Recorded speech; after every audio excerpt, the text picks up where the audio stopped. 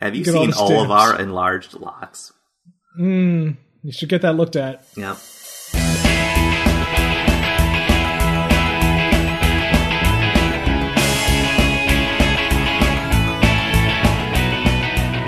Welcome to We Should Know Better, the podcast where we hitchhike through Wikipedia. I am Sky. I'm Kyle. And I'm Tim. All right, what we do here is I'm hosting tonight, and these two are going to compete to get from a starting page on Wikipedia to an ending page on Wikipedia by only clicking links within the pages. And tonight we are starting at Erie Canal. Oh, no. And we're ending at Fats Domino. What? Oh, man. Yeah. So I was going to be clever and come up with I was like, oh, this is going to come out like the day after Halloween. Because I was going to do like a Halloween-y sort of episode, and I'm like, it's going to come out afterwards. What if I did like pseudo-scary, spooky stuff? So it was like the Erie Canal, the Erie Canal. It's eerie. Or is there a page for vamping? Oh my gosh. What? But then I was like, also Fats passed away, and then thought that might be a good thing to go to. So, and turned out it was. So that's what we're gonna do. Sky, before we do this, also we were just at Vampire Bat, so we couldn't do that either. I don't know. Yeah, sorry about that. I didn't realize that was going to happen when I did that run. Have you completed this run? Because I know occasionally it just sounds cool. Have you done this run? Have I done this run? No. But I checked. Oh my gosh. I checked the pages that link to Fats, and you guys should be able to get there. Okay. All right. I trust you. Also, the Erie Canal page is very big. You have a lot to work with. Okay. All right. So, to figure out who's going to go first, I have a little trivia question. This is very similar to yours last week, or at least last episode, Kyle. And it is going to be, just a second, I close the page. Cool. That's exactly what I did last episode. Yep. And true. I'm just copying you at this point. But what you're going to tell Imitation is the best. Yeah, is the best form of flattery. It's okay. Between 1 and 100, 2. How many fewer locks are there on the Erie Canal today than there was when it was first constructed? Oh my gosh! Wow. Yep.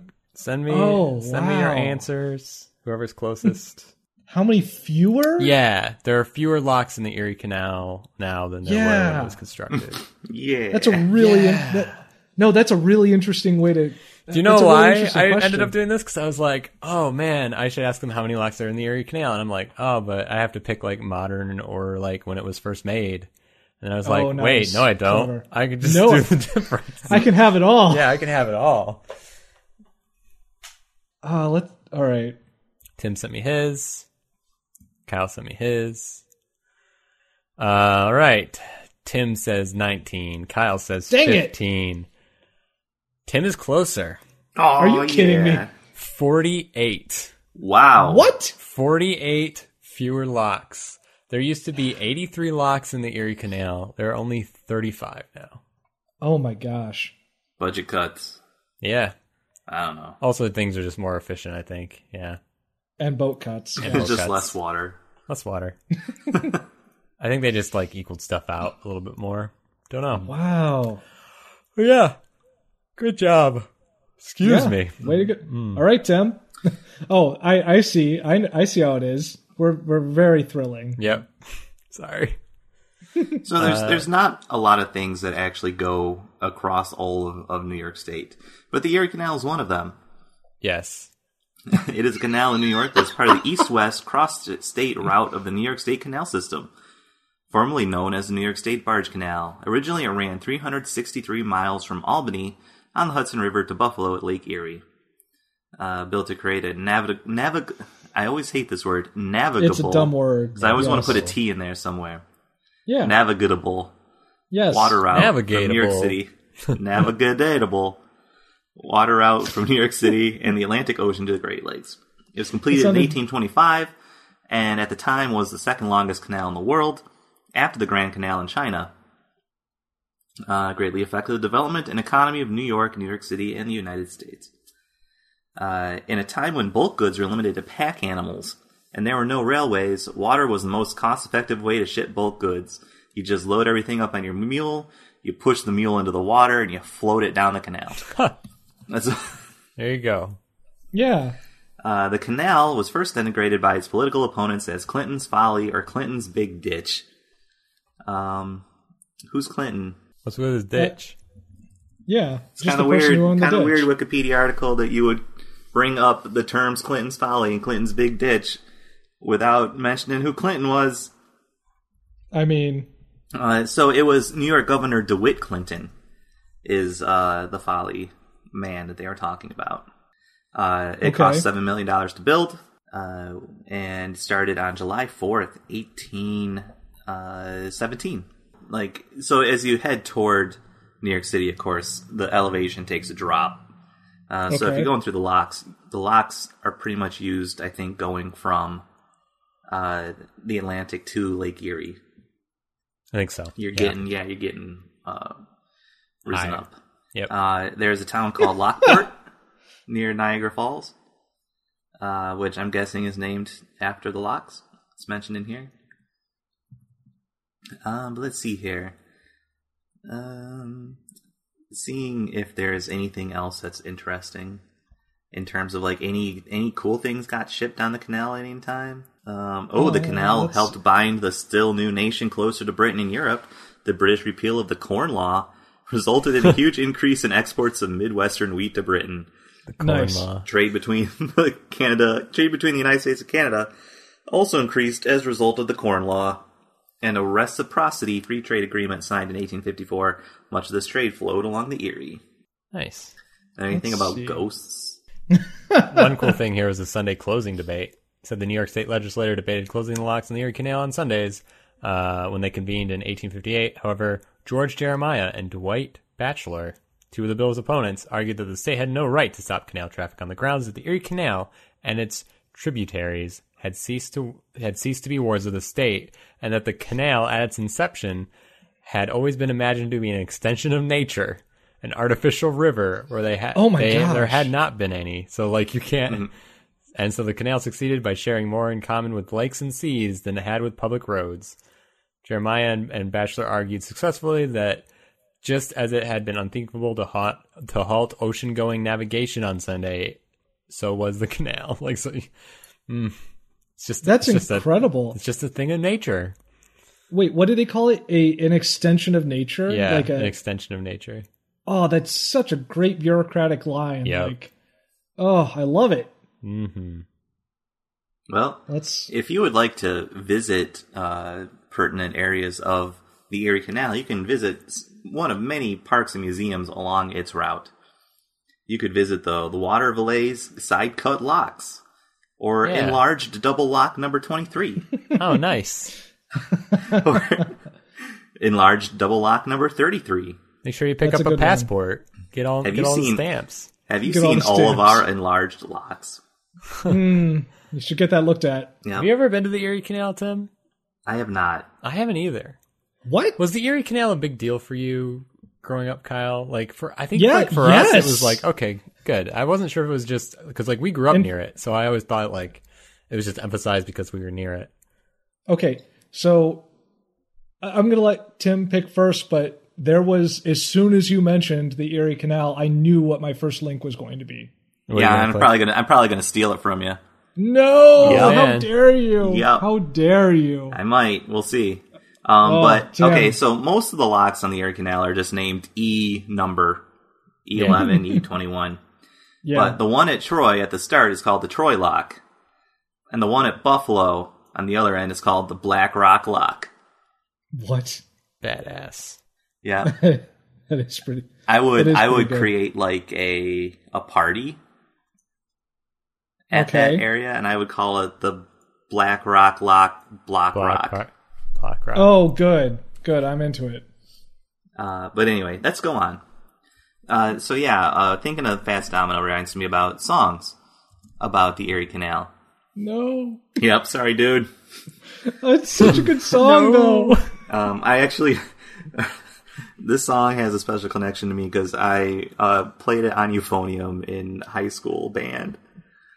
Okay, I have a story when you finish yours. Okay. I'm sorry. But under like culture, many notable authors wrote about the canal, including Herman Melville, Francis Trollope, Nathaniel Hawthorne, Harriet Beecher Stowe, Mark Twain, Samuel Hopkins Adams, and the Marquis de Lafayette. And many tales and songs were written about life on the canal. The popular song Low Bridge by Thomas S. Allen was written in 1905 to memorialize the canal's early heyday when barges were pulled by mules. Pulled by mules. Pulled by mules rather than engines. I am clicking on Low Bridge. Only in Appalachia, Tim. As other people might know this song more commonly as 15 years Miles on on the Erie Canal. the- Sometimes, sometimes years. years, sometimes miles. Yeah. So, Tim, that song also has a special connection to me because it was one that I never learned in school.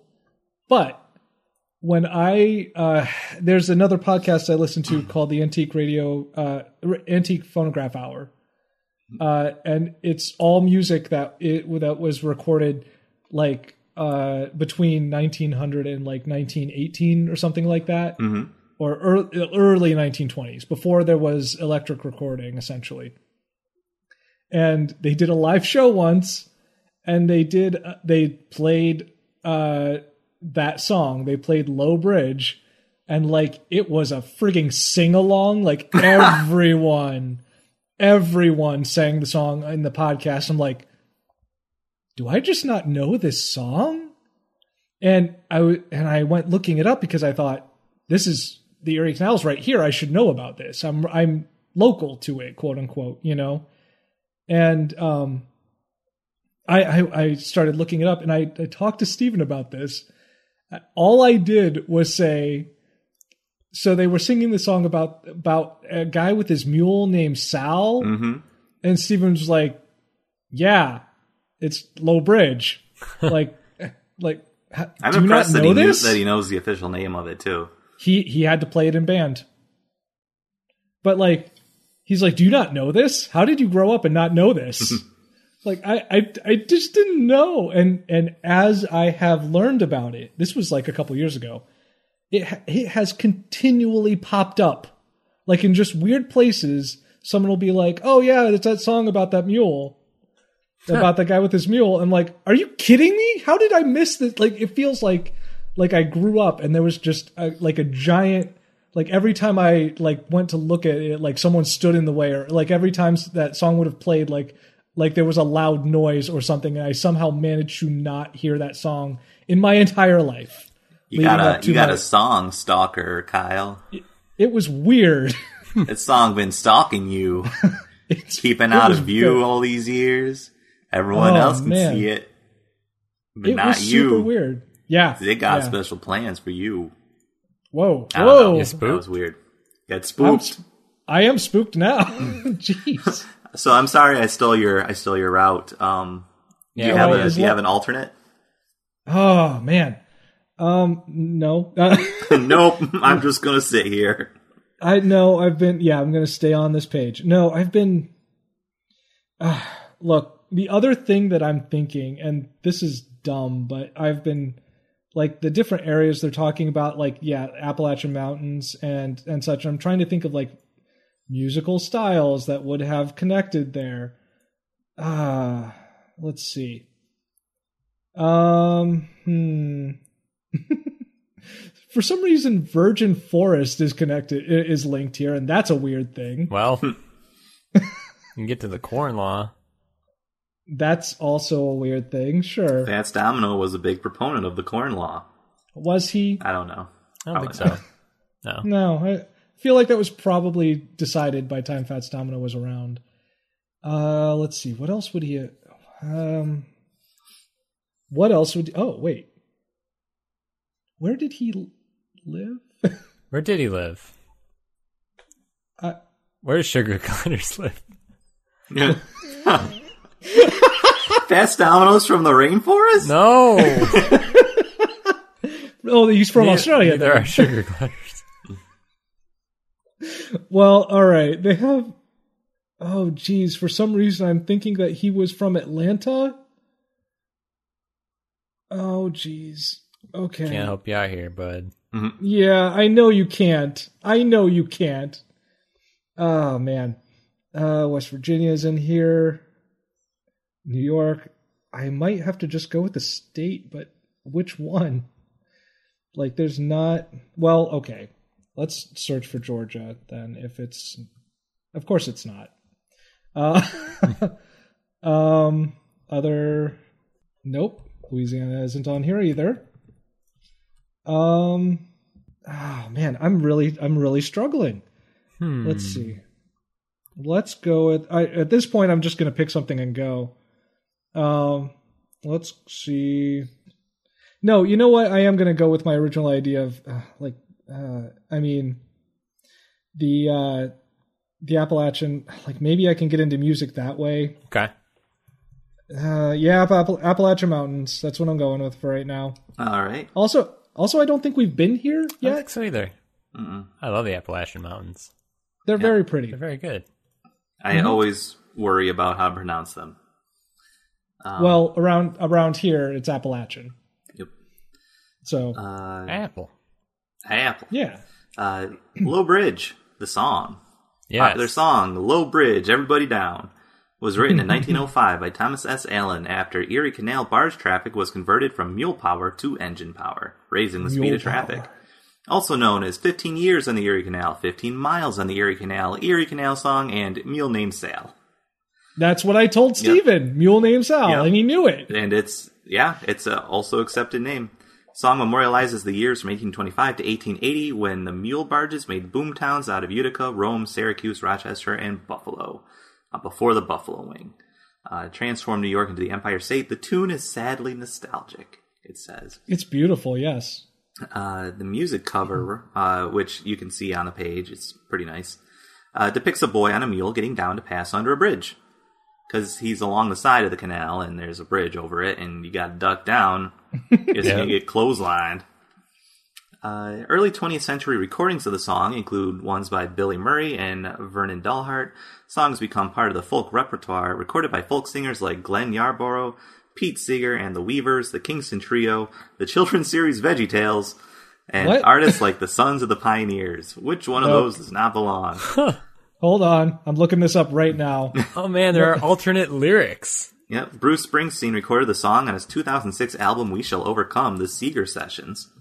The cartoon series Animaniacs parodied Low Bridge with their song about the Panama Canal, which I remember. So let's dive into some of these lyrics. Traditional lyrics for Low Bridge. I got an old mule and her name is Sal. 15 years on the Erie... Oh, now I'm going to have to sing it. Sorry. Yeah, of course you do. 15 years on the Erie Canal. She's a good old worker and a good old pal.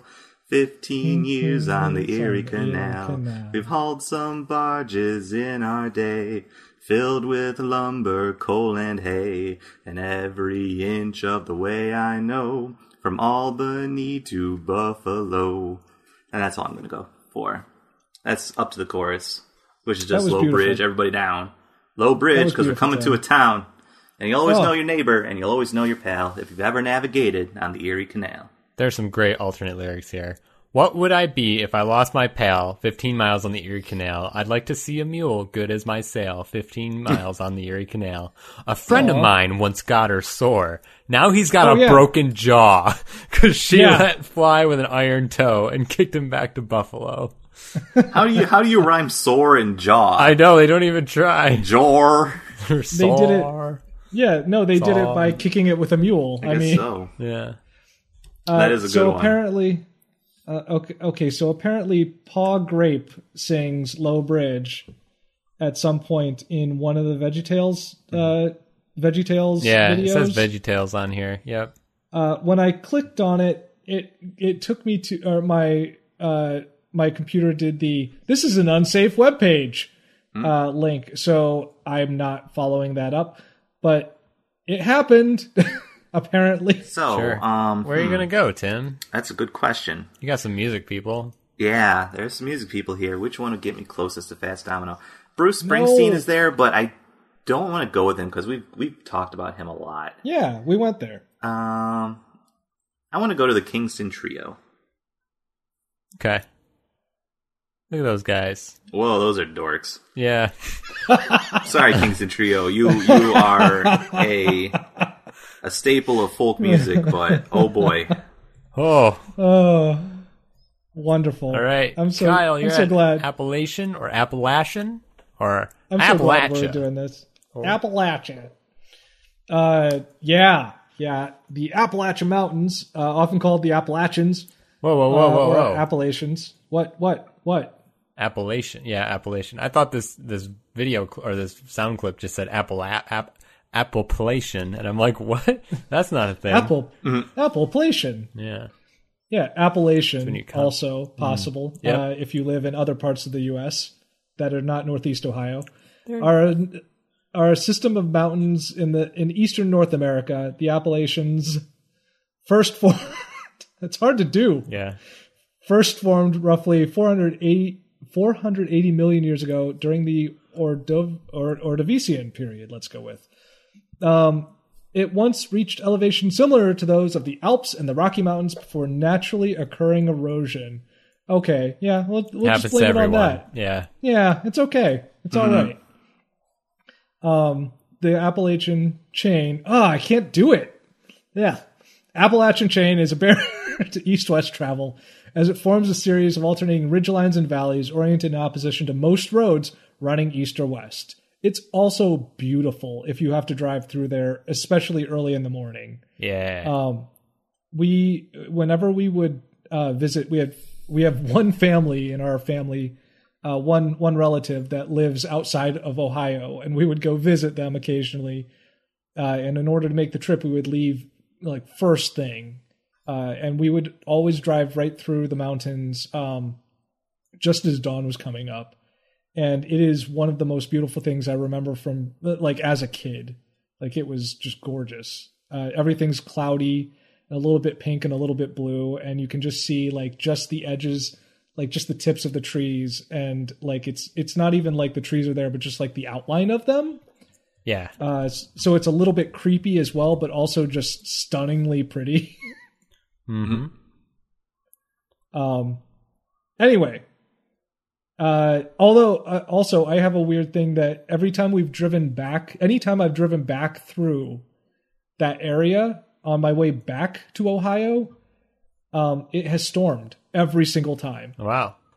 I don't know like if it's just a timing thing or what, but I've managed to drive through a storm at least once every time I go through the Appalachians. But it's very pretty, so I don't care. Have you guys have been through there a couple times, I'm sure. I have, yeah. A little bit, yeah. But not really that much. I've been to like Gatlinburg in that area. Oh yeah? Yeah, the Smoky Mountains. Yeah, that's very pretty. Mm-hmm. Drove through there to go get our cat because I'm insane. Oh, I forgot about that. Yeah. I forgot about that. That means you drove back through there with a cat. Yeah. We drove 12 hours to get this cat overnight. Which cat was it again? Kit. And how did Kit react to the mountains? Cat. I don't know. Like I drove through the night. We picked up the cat, and then Candace drove, and I kind of slept. But the cat was very upset, and so I got the cat out and held her, and she was very content after being held. Aww. Yeah. Aww. Kit's a good cat. Yeah, she is. Yeah, a high quality cat, no doubt. Yes. The one part of this page that I really want to read though is, I mean, there's just a lot. But the fauna, especially because the first sentence of the fauna section is just animals that characterize the Appalachian forests include 5 species of tree squirrels. Period. Full stop. That's it. Most commonly seen is low to moderate elevation and eastern gray squirrel. Yeah. And then there's the slightly larger fox squirrel, the much smaller southern flying squirrel, which I didn't even know that was here. I guess they're very small. Wow, because the whole first paragraph is just about squirrels. It's squirrels, man. And it doesn't get much bigger until a little bit later. The red squirrel, then the normal flying squirrel, northern flying squirrel, which closely resembles the southern flying squirrel. Oh, great! Of course. Wait, are they just the same squirrel? They're the same squirrel, guys. One only flies in clockwise directions, the other flies in counterclockwise directions. As familiar as squirrel. Oh, the next paragraph starts with squirrels again. As familiar as squirrels are, the eastern cottontail rabbit and the white-tailed deer. And that's the end of the sentence. That's a fragment, you guys. They just really wanted to get in about squirrels, I guess. I guess, yeah, there are other deer. There are some cool deer. The elk, caribou, and moose, it says here, which I did not know was a deer. Is that true, technically? I guess. Yeah, maybe. Yeah. So they also have in here, they talk about birds, which are not squirrels, but are birds, in fact. The wild turkey, ruffed grouse, mourning dove, wood duck, great horned owl, barred owl, screech owl. We've seen a couple of these in recent episodes. And then of great importance are the many species of salamanders, and in particular, the lungless species that live in great abundance concealed by leaves and debris on the forest floor. What? The lungless species. Lungless salamanders are a thing? That's a real thing? What is that? I have to wonder. They lack lungs, conducting respiration through their skin. Oh, that's weird. And the tissues lining their mouth. Great. Yeah. Good. Animals are super weird, guys. Well, although I learned a lot about squirrels, this page is not very helpful in getting me closer to Fats Domino. Yeah. I really thought they were going to talk about like the culture of like something connected to that, but it's not. It's just the place, really. Yeah. Yeah, it's literally the place. You got Fats and you got Dominoes. Well, okay, so the other thing that I could continue to do, at the top of this page, they talk about the precise boundaries of the Appalachians, including 13 physiographic divisions, which is a great phrase, by the way. Yeah. I mean, I could pick any of these places, or I do actually have states to work with now. Like there's Alabama. Let's see. Kentucky, Tennessee, Virginia, Maryland, West Virginia. North Carolina is here, but not linked for some reason. There's Georgia. Yeah. You know what? I'm just going to pick one of these states. I know I'm wrong, probably. So, but I'm going to go with Georgia. Georgia. I'm probably very wrong, and any of our listeners are probably like, we're "No, you text idiot!" Right now, text, not even tweets. How do they know? Yeah. One, how do they know our cell phone numbers? And two, how do they know we're recording currently and that I'm wrong? I mean, in fairness, I'm wrong pretty regularly. That's okay. Yeah, okay. Sorry, Tim. Go on. Lived in the rainforest. Oh. All right. The Kingston Trio is an American folk and pop music group that helped launch the folk revival of the late 1950s to late 1960s. The group started as a San Francisco Bay Area nightclub act with an original lineup of Dave Guard, Bob Shane, and Nick Reynolds. Rose to international popularity, fueled by unprecedented sales of LP records, and helped to alter the direction of popular music in the U.S., cited. Wow. By Bruce Elder, biography of the Kingston Trio. Oh. Yeah. Wait, what? Oh, okay. Kingston Trio was one of the most prominent groups of the era's pop-folk boom that started in 1958 with the release of their first album and its hit recording of Tom Dooley. Lay down your head, Tom Dooley. Lay down your head. Yeah. That's all I know. It's no Sal. I'll say that. It's no Low Bridge. sold over 3 million copies at large. Trio released 19 albums that made Billboard's Top 100, 14 of which ranked in the top 10, and 5 of which hit the number 1 spot. 4 of the group's LPs charted among the 10 top-selling albums for 5 weeks in November and December 1959, a record unmatched for more than 50 years. I wonder who beat them. And the group still ranks in the all-time lists of many of Billboard's cumulative charts, including those for most weeks with a number 1 album, most total weeks charting an album, most number 1 albums, most consecutive number 1 albums, and most top 10 albums. They seem to have been pretty popular. Sounds like it.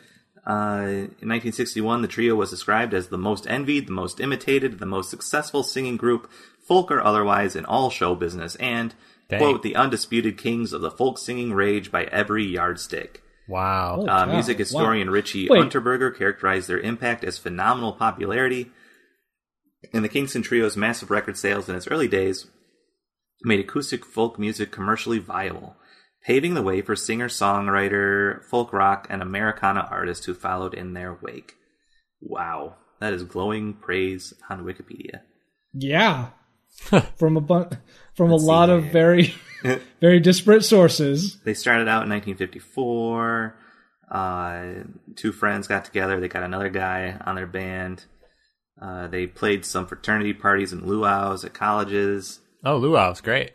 Mm-hmm. I've been looking for up vandalism on this page, and there's only one that I could find. And someone just deleted a whole paragraph and replaced it with "they suck."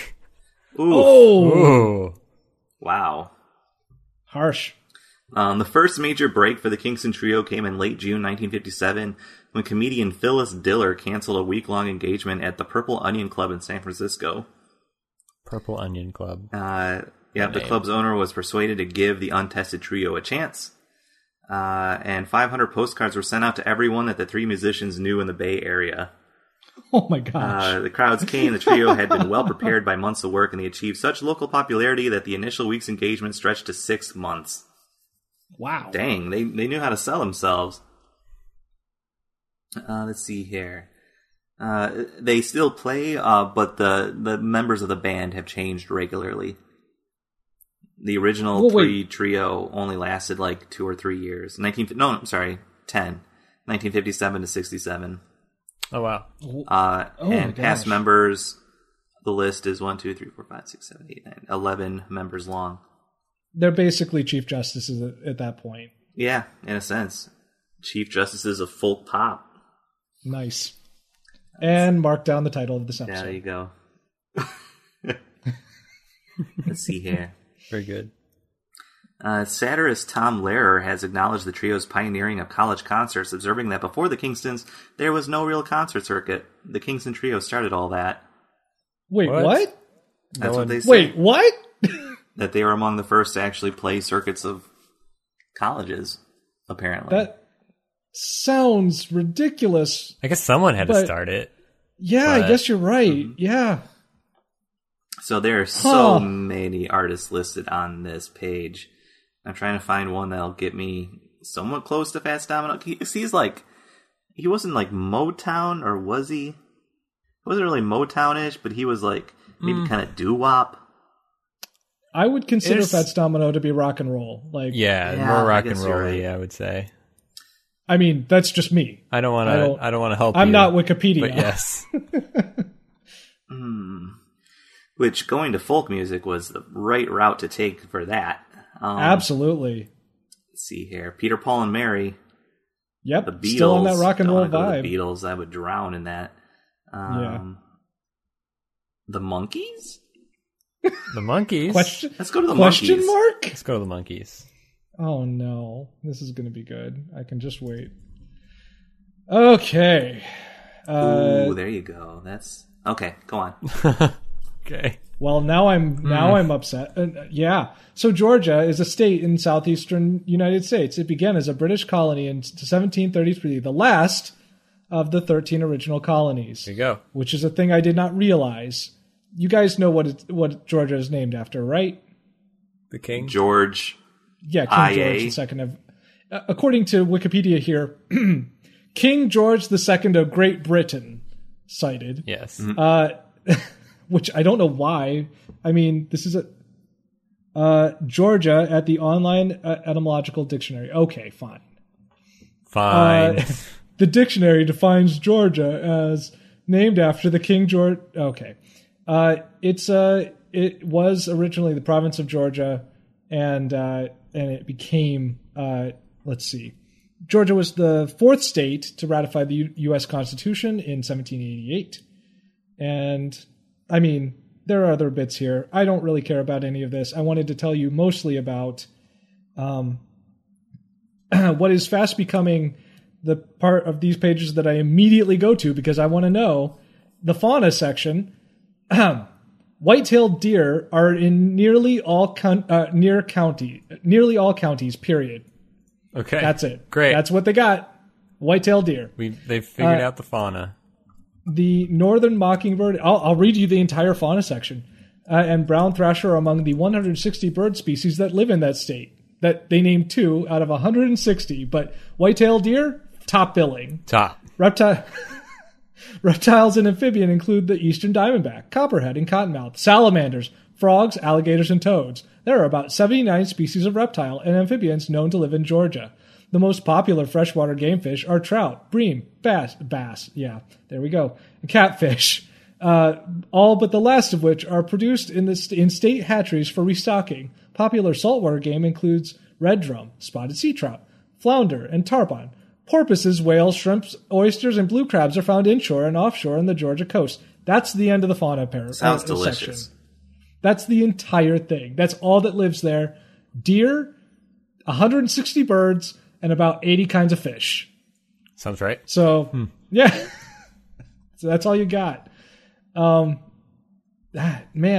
I really want to know who put that together and why they chose that line of reason, like just that. Additionally, you guys all know what the Georgia state fruit is, right? The peanut. It is the cobbler. Yeah, good job, guys, both of you. I'm glad that you both zagged when you. Yep. I zopped. One of you has to zig if the other's going to zig. Yes, it's the cobbler. You got it. Thank you. Do you guys know what the vegetable, the state vegetable is? No. You really want to ask us? I do. The peanut. No, it's not The okra. the okra. Yep. No, A majestic okra. Grown in Oklahoma. Oh, okay. Well, let's jot Celery? it down. What is it? It's. Now I don't want to tell Hey, you. carrot? Is it tobacco? It's the Vidalia onion. Oh, okay. How do we not know that? Good old Vidalia. Guys, I'm looking for more vandalism here. And I'm like searching for vandalism. I just see here, it says, big chicken is not vandalism. And I look and someone corrected. It said like, oh yeah, possible vandalism. Cause someone had on here about the big chicken. And it's not vandalism. What's the big chicken? Apparently How did I in miss Marietta, this? Georgia, it's the location of the big chicken. And that's a big deal. What? I don't Hold know, on. but I'm going to look it up. I'll look it up. You keep Okay. going. Thank you. I was going to say I can't just let that lie. That's what this podcast Google's is finishing built for on. me big chicken photo. Enterprise. Oh, wonderful. Oh, it's the big chicken. It's a KFC restaurant. And it has a big chicken. It's a 56 foot tall chicken. There you go. Hey. But it's not like a 3D chicken. It's like a 2D chicken. Wait, Here. it's a cardboard cutout. It's a 56 foot tall cardboard cutout of a chicken. It's a Oh my gosh, steel-sided structure that's a big chicken. designed in the appearance of a chicken rising up from the top of the building. I think saying that is the appearance of a chicken is very generous. Yeah. It's a vague bird shape is what that is. I love that someone was like, this is vandalism. And someone had to come back and be like, no, there's actually a big chicken. That's really great. I'm sad that I didn't see that. Oh my gosh. Well, you know what they don't mention here is Fats Domino, because guess what, guys? He's not born here. You don't think so? Well, Yeah, he's not. it's not. Yeah. Thanks. What a Thanks, tease. guys. Sorry. You're okay. I understand. Let's see. But in the music section here, number of notable musicians in various genres of popular music from Georgia. Among them are Ray Charles and Gladys Knight, both of whom are possible choices here. Rock groups from Georgia include the Atlanta Rhythm Section, the Black Crowes, and the Allman Brothers. Also choices here. The University City of Athens sparked an influential rock music scene in the 80s and 90s. Among the groups achieving their initial prominence in Atlanta, Georgia, are REM, Widespread Panic, and the B-52s. The B-52s? Wow. Yeah. Came from Georgia? That's weird, right? That's a little weird. I always thought that they were like definitely north, like Right. in Canada, almost Canada. Yes. Like next door to the Bare Naked Ladies. Right. Yeah. Like they. I don't know what to do with that. That feels really weird. Because I guess I always associate like the South with like sort of not necessarily like always happy, but sort of like not even just upbeat, but like very like casual, enthusiastic. Yeah, enthusiastic, but also like chill in a way. You know what I mean? Okay. They're just gonna finger this guitar, pick this guitar, and just go. Just yeah. Whereas the B-52s are like psychopaths in a way. I don't know. Accurate. Yeah, they make me unnerved most of the time. Let's see. Do I want to click on that? There's a state.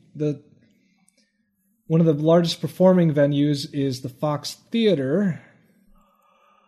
Did he ever play there, I wonder? Maybe. I don't know. Well, now I don't know if I can trust you or not, Sky. I don't think you can, ever. I kind of want to click the theater instead of going for a... Group? Yeah, I didn't know that, because Tim's already going that route. I didn't know this. Okay. The Dukes of Hazzard was set in the fictional Hazard County, Georgia. Yeah. But also set in Georgia. And this is a thing, I guess. Oh, no, I'm sorry. They don't say if it's set there.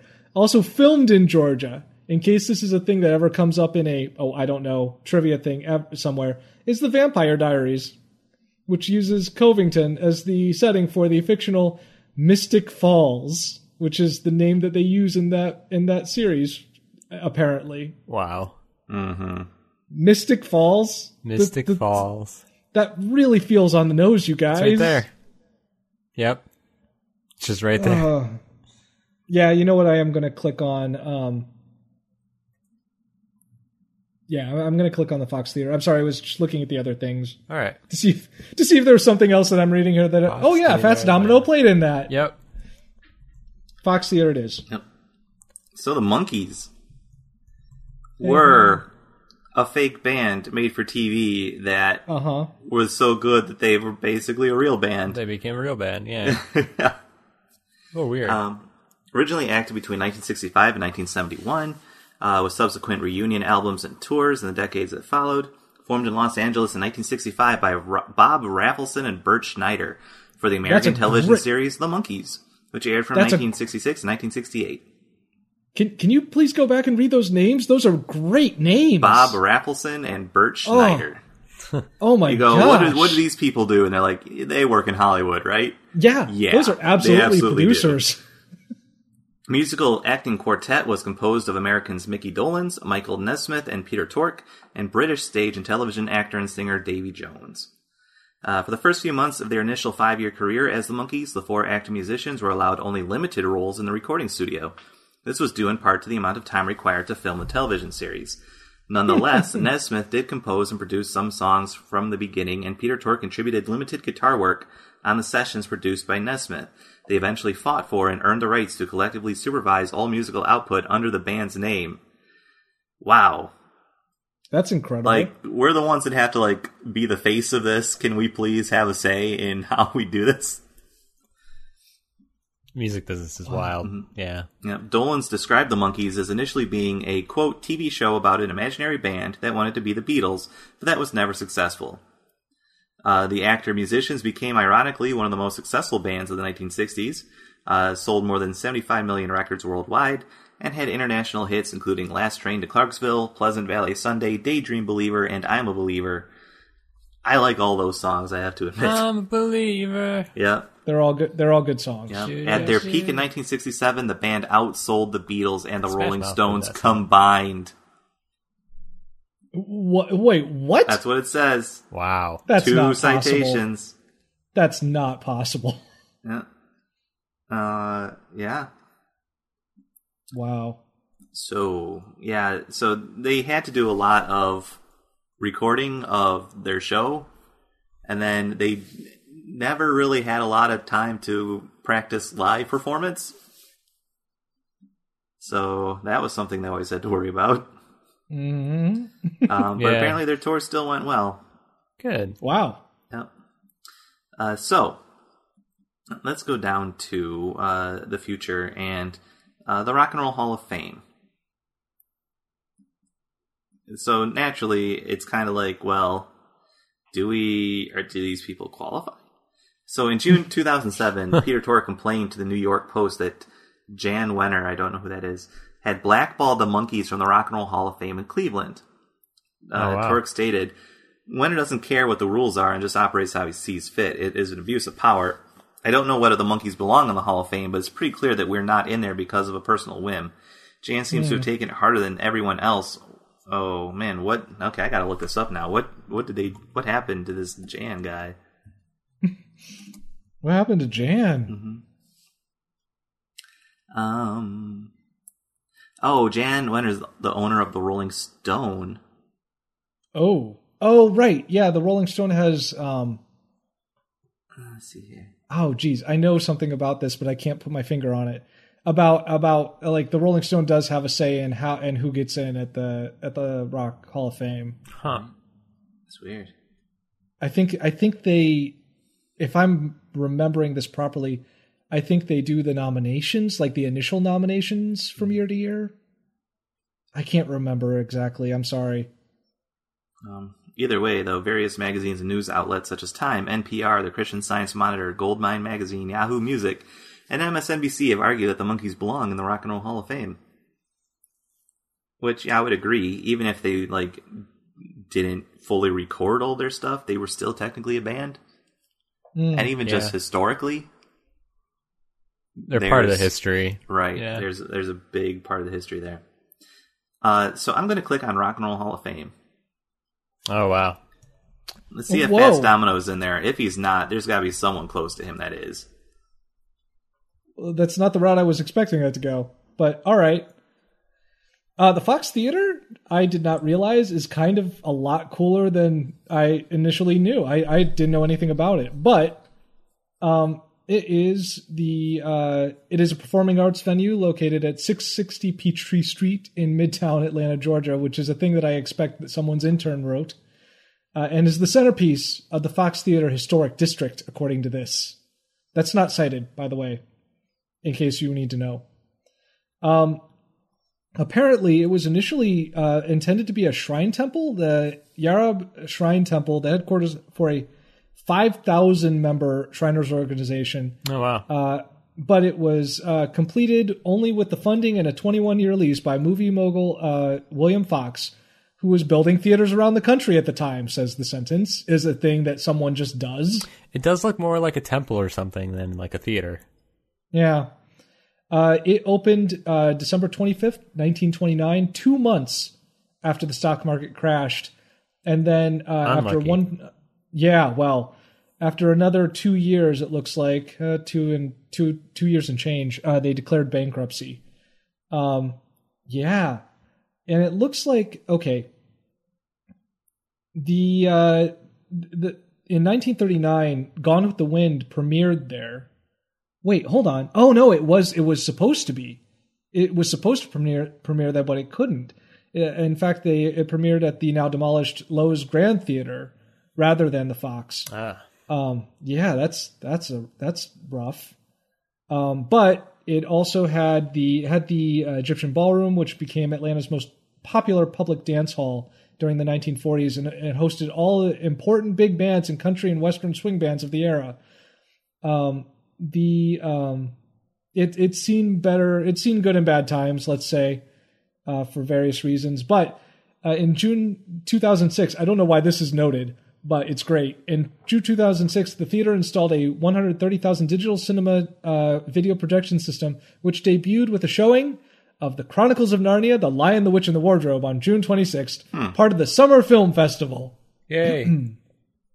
The sing-alongs that precede each feature are still shown by the Brenograph projector, which was installed in 1929. They have sing-alongs? What? Yeah, like, come on. You're burying the lead Yeah, you here. gotta let us know about the sing-alongs. Holy cow.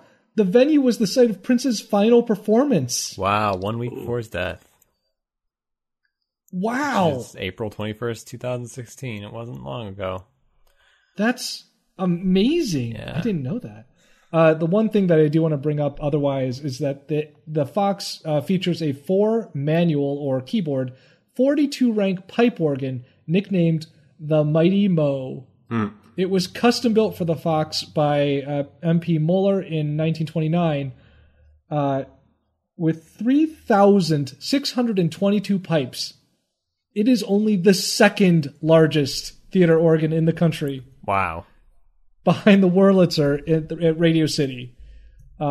So, in fairness, if you're going to be second place, that's not a bad one to come behind, I guess. It says, as a true theater organ, as opposed to a church organ, the Mighty Mo boasts pipes that range in size from 32 feet tall to the size of a small ballpoint pen. Small boy. Small boy. I mean, that's probably accurate too. Yeah. And is designed to imitate the sounds of a full orchestra, which sounds not possible. Besides the pipes, it also contains a marimba, xylophone, glockenspiel, drums, sleigh bells, a gong, and a 6-foot grand piano. Wow. Plus, a large variety of silent movie sound effects, such as car horns, thunder, thunder and rain effects, and bird whistles, etc. Wow, this is impressive. I'm looking at it now. There's a lot lot of buttons. Gosh. It's crazy to think that this was been around since 1929. And is playable, Yeah. like just possible to play. Yep. Oh my gosh, it's incredible. Okay, well, I really like all of this stuff about the Mighty Mo. That's wonderful. I'm so glad that I stumbled across this. Yeah. I don't know where you go but- from here, though. Yeah, I mean, is it Prince? Do I go to Prince? I think you might go to Prince. Why would you not go to Prince? I mean, I'm gonna go to Prince. Yeah, go to Prince. Okay. Tim, you're at the Rock and Roll Hall of Rock Fame. and Roll Hall of Fame, that big pyramidish building in Cleveland. You guys should come by sometime. It's nice. I've never been. I've been there a long time ago. Went there on a band trip in high school. I actually liked it. I think I would probably enjoy it more nowadays. Oh, you actually liked it. Oh, good. I'm glad something in Cleveland. I think we've been to this page before, haven't we? We might have a long Probably. time ago. Yeah, I think at some point. Hey, Kyle, I enjoy your zoo. I'm. You have a really nice zoo. It has multiple red pandas, which is already a plus. Yeah. Did I tell you? I told you about the red pandas, how things were going with them. They have the two, and they're trying to mate them. Mm-hmm. And the one red panda, the last time I was there, the female had just had cubs. Like it had been days essentially since it had happened. So the cubs were they were secluded. They had them held, kept away from the public and all. Mm-hmm. But I guess after having her litter, the female red panda, whose name I do not know off the top of my head, she's not friendly. They're not in a good place for a while, I guess, after having their litter and then not being able to just be around them all the time, I guess, because they have to work with the keepers. And so the male red panda, Like, oh, this is the thing that I took a picture of. That was the panda sticking his head into the Lean Cuisine box. Like they would hide apple slices in boxes and things like that so that they could, they have things to play with and it's fun for them. Mm-hmm. And they had, so what would happen is the male red panda would go and like play around to the box and open it and get the apple slices out. And then the female red panda would come by and be like, I want one of those. and he would just be like, yeah, like his tail would just like poof. And he just like, you could see that he was just like giving her space. They were both friendly. Like no one was like, there was no danger of like a fight, but like she walked over and she was like, this is mine now. And he's like, yeah, okay. Nice. It was pretty great. All right. So the Rock and Roll Hall of Fame. Sorry. It's okay. Established 1983, the year I was born. Was co-founded by that Jan guy, Jan S. Wenner, Rolling Stone magazine editor and publisher. Oh, that's what it is. As well as That's attorney right. Alan Grubman and record executive Seymour Stein, Bob Krasno, and Noreen Woods. Mm. The foundation began inducting artists in 1986, but the Hall of Fame still had no home. A search committee considered several cities, including Philadelphia, Memphis, Detroit, Cincinnati, New York City, and Cleveland. Cleveland lobbied for the museum, citing that WJW disc jockey Alan Freed both coined the term rock and roll and heavily promoted the new genre, and that Cleveland was the location of Freed's Moondog Coronation Ball, the first major rock and roll concert. In addition, Cleveland cited radio station WMMS, which played a key role in breaking several major acts in the U.S. during the 1970s and 80s, including artist David Bowie, who began his first U.S. tour in the city, Bruce Springsteen, Roxy Music, and Rush, among many others. Cool. Okay. And they also have that song, Cleveland Rocks. Mm-hmm. I don't know when that actually came in, and that actually had an influence. It's okay. Don't worry about it. There is some controversy down here, basically that one of the main things of controversy is that the nomination process is controlled by a few individuals who are not themselves musicians, such as founder Jan Wenner, former foundation director Susan Evans, and writer Dave March, and that they reflect their personal tastes rather than the views of the rock world as a whole. A former member of the nominations board once commented that, quote, at one point Susan Evans lamented the choices being made because there weren't enough big names that would sell tickets to the dinner. That was quickly remedied by dropping one of the doo-wop groups being considered in favor of a name artist.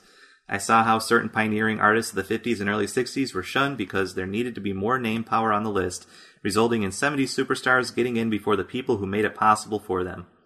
Some of those pioneers still aren't in today. Sister Rosetta Tharpe is often considered the godmother or grandmother of rock and roll, but is yet to be inducted. Also, the influential soul-funk group Tower of Power has not yet been honored. Velvet Underground drummer Maureen Tucker has dismissed the Hall of Fame as the Hall of Lame. All right, you showed him. Wow, that's a thing. Members of the British punk rock band The Sex Pistols, inducted in 2006, refused to attend the ceremony, calling the museum, quote, a piss stain and urine in wine. Good. Okay.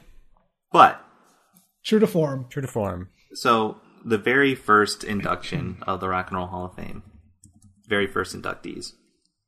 Fats Domino. What makes you think that? I don't, just because it'd be funny. Well, let's do this. Where is it? Let's see here. The first group of inductees, inducted on January 23rd, 1986, included Elvis Presley, James Brown, Little Richard, Ray Charles, Chuck Berry, Sam Cooke, the Everly Brothers, Buddy Holly, Jerry Lee Lewis, Robert Johnson, Jimmy Rogers, Jimmy Yancey. They were, those last few were inducted as early influences. But yeah, Fats Domino is also on the list. Oh my gosh. gosh. He was one of the first inductees. Oh, wow. Okay. I was hoping there would be some huge list of like all the inductees on here, which there's not. So I got lucky that he just happened to be in the first class. And they decided to list the first class? Mm-hmm. Well done, Tim. Yep. Nice work. Thank you very much. I feel like we've talked about Prince before. I think maybe. We're getting So old. I'm not. Yeah. It's episode Every what, time, 86? every time we talk about something beautiful in this world, we are talking about Prince. That's fair. Yeah. The thing that I'm remembering, the reason that I'm remembering that we talked about Prince is that I feel that we talked about his middle name. Have we talked about his middle name? I I probably forgot don't it. remember it. Yeah. Okay, well, again, for trivia night, Prince's middle name is Rogers. His name is literally Prince Rogers Nelson. Nice. So there you are. I'm going to leave. Yeah, I'm going to leave it at that just because. I'll just go with this. Let's see. Prince was given his father's name, Prince Rogers, which his father used while performing with the jazz group called the Prince Rogers Trio, which is a great name. So yes, that's where it comes from. Prince Rogers Nelson is his full name in case you ever need to know. And also, do you guys know what the name of the symbol that he used was called? Because that has a name too. No. Tafap. What? Tafap, the artist formerly known as Prince. Tafnap. So Taf it Cap. was. I got you. The unpronounceable symbol is what it originally was called, and then after later dubbed love symbol number 2. Oh, second one. Yeah, After the So- heart? I suppose maybe it's not explained. Hmm. So yes. He describes it specifically as the combinations of the symbol, like the alchemical, I guess, symbols for male and female, kind of joined together. That's what he describes it as. Let's see, that is cited to an interview with him, I guess. Wow, interesting. They actually use it in this page, which means that someone made a character for it in Unicode, That's true. Mm-hmm. which is great. Yeah. But I just wanted to put that out there. There it is. So well done, Tim. This is the logo for Prince, is what you get when you click on it. Nice. Oh. Oh no, this is a logo, just one of the many. That's true. Okay, sorry. Well, All right. Fats. Hooray! Antoine Dominique Fats Domino Jr. Dang, was an American that's a name. pianist and singer-songwriter of Louisiana Creole descent. Louisiana. Yep, born in Yeah. New Orleans. One of the pioneers of rock and roll music, he sold more than 65 million records and had 11 top 10 hits. His humility and shyness may be one reason his contribution to the genre has been overlooked. That is Aw. cited. The Big Beat celebrates Fats Domino, rock's reclusive giant.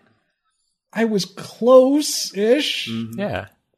You were looking at Louisiana at one point. So you were. Was you were I really? Yeah, you were like, oh, is Louisiana on here? No. Nope. No. Like you were looking for it and you couldn't find it. Oh, It wasn't okay. like All you right. passed it by. Yeah, you said like, is Louisiana on here? Nope. So like, Oh yeah. man. Let's see here. You're thinking That's in the right great. direction. Accolades well, in the good. future for Fats Domino. Do you know any of his songs? Blueberry Hill, right? That's one of Yep, them? that's probably his most famous song. Yeah, That's. so good. I think that's the only one I associate with him. Yeah. Let's see, what other songs did he have? Because I cannot think of any else at the moment, which is... It looks like he says Domino had other. Oh, Ain't further That a hit Shame? singles between. Oh, Ain't That a Shame? That's right. Yeah, Ain't That a Shame? Really? Great. Yeah. It wow, is. neat. He appeared in several, I guess, a few movies. Where'd it go? Oh, well. He appeared in Shake, Rattle, and Roll. No, okay. Oh, that's great. 2 films released in 1956. Shake, Rattle, and Rock, and The Girl Can't Help It. On Nice. December 18th, 1957, his hit recording of The Big Beat was featured on Dick Clark's American Bandstand. Okay. On November 2nd, 1956, a riot broke out at a Domino concert in Fayetteville, North Carolina. The police used tear gas to break up the unruly crowd. Domino jumped out a window to avoid the melee. He and 2 members of his band were slightly injured. Wow. During his career, What? 4 major riots occurred at his concert. partly because of integration, according to his biographer Rick Coleman. Wow. But also the fact they had alcohol at these shows, so they were mixing alcohol plus dancing plus the races together for the first time in a lot of these places. Great, good. In November 1957, Domino appeared on the Ed Sullivan TV program. No Disturbance accompanied this performance. Wow. Yep. That's good. He had 8 kids with his Whoa. wife, What? Rosemary Domino. And I'm about to list their names. There's Antoine III, Anatole, Andre, Antonio, Antoinette, Andrea, Anola, and Audanica. Oh my He kind of gosh. went George Foreman on that. Yeah. I love this man. This is incredible. Like, Let's see jeez. here. Domino lived in a mansion in a predominantly working-class neighborhood in the lower Ninth Ward, where he was a familiar sight in his bright pink Cadillac automobile. He made yearly appearances at the New Orleans Jazz and Heritage Festival and other local events. He was awarded the Grammy Lifetime Achievement Award in 1987. His last tour was in Europe for 3 weeks in 1995.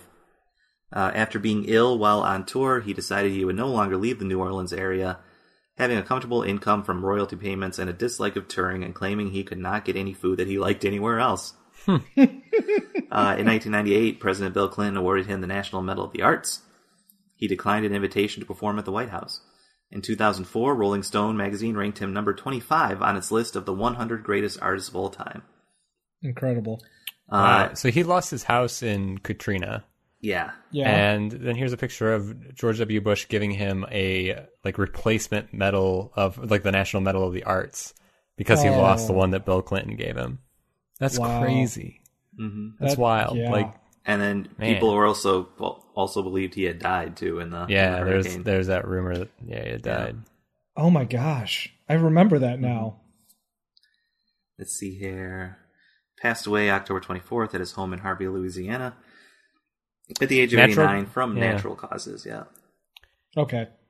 Mm-hmm. American band Cheap Trick recorded "Ain't That a Shame" on their 1978 live album Cheap Trick at Budokan. Aw. Released it as the second single from their album. It reached 35 of the Billboard Hot 100. I think that's supposed to be on. Yeah, yes. It personally took out 35 of the Billboard Top 100. Apparently he influenced a bunch of ska bands. Like the rhythm Oh. actually says his rhythm, like accentuating the offbeat, as in the song Be My Guest, was an influence on ska music. Okay, I gotta hear this song now. The Jamaican ska band Justin Hines and the Dominoes, formed in the 1960s, was named after Domino, his favorite singer. Hines' favorite singer. Yeah. Yeah, wow. I'm not really hearing it. But it's a good song. I like under the influence and legacy here. Domino was one of the biggest stars of rock and roll in the 50s, and one of the first R&B artists to gain popularity with white audiences. His biographer argues that Domino's records and tours with rock and roll shows in that decade bring together black and white youths in a shared appreciation of music, which was a factor in the breakdown of racial segregation in the U.S. How's that for a description of the work that you do? Jeez, yeah. By the way, the artist himself did not define his work as rock and roll, saying it wasn't anything but the same rhythm and blues I'd been playing down in New Orleans. What? How is this person a person? He's too good for us. He's too good for us. That's like, I don't know. I guess I don't want to get into it. Go Shoot. ahead. What? Domino was present in the audience of 2,200 people at Elvis Presley's first concert at the Las Vegas Hilton on July 31st, 1969. At a press conference after the show, when a journalist referred to Presley as the king, Presley gestured toward Domino, who was taking in the scene. "No," Presley said, "that's the real king of rock and roll." That's cited What? to Cook. Let's see. Let me find this. Cook 2004. Where was that?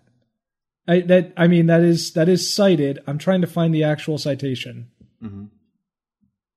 I'll find it. Sorry, go on. It's wild. not. There's a lot of citations on this page. There's a lot of articles from his passing refer to that too. Yeah, that's what it looks like. Oh There my we go. gosh. I mean, that's a good long life. That's a place to end. Yeah. Wow. Incredible. Well, cool. And to think we got here from from Sal. Good old Sal.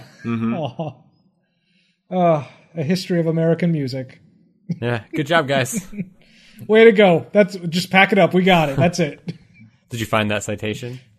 No, I can't. The citation says that it was it says that it's supposed to link back to another one that is also from someone named Cook, but I'm not finding the original one. Yeah, it's not going there. Yeah. Yeah, don't worry about it. If I stumble across it, I'll link you guys, but I believe it. I mean, that's close enough to real, and if it's not, it's a really good story. Mm-hmm. Yeah, no, that's real good. We'll leave it as dubious.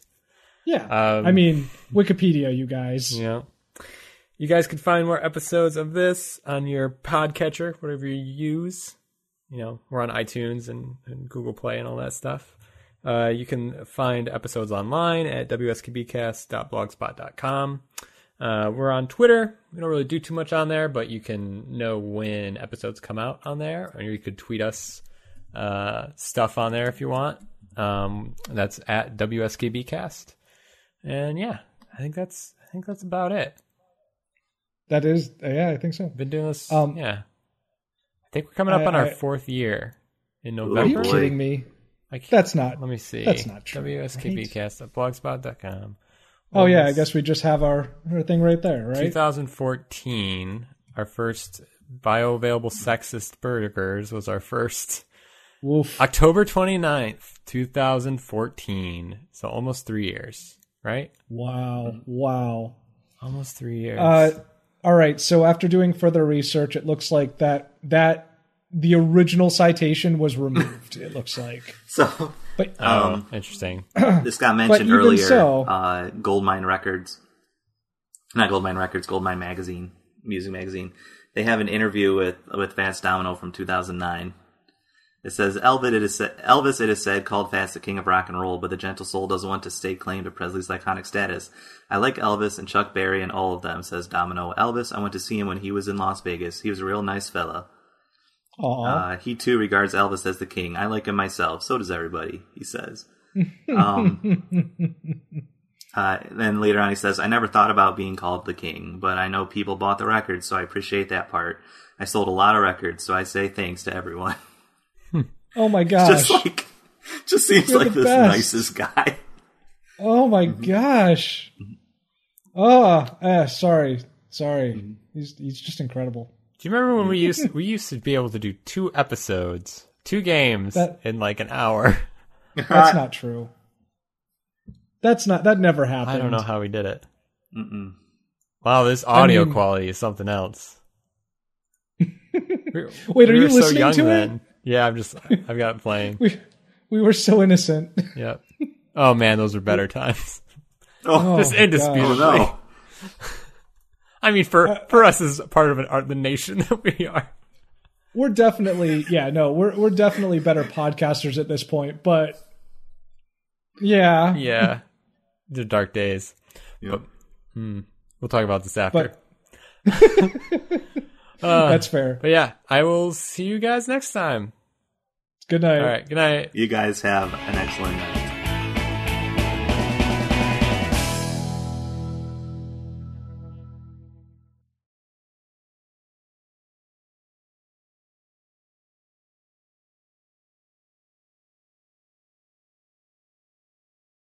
That's fair. But yeah, I will see you guys next time.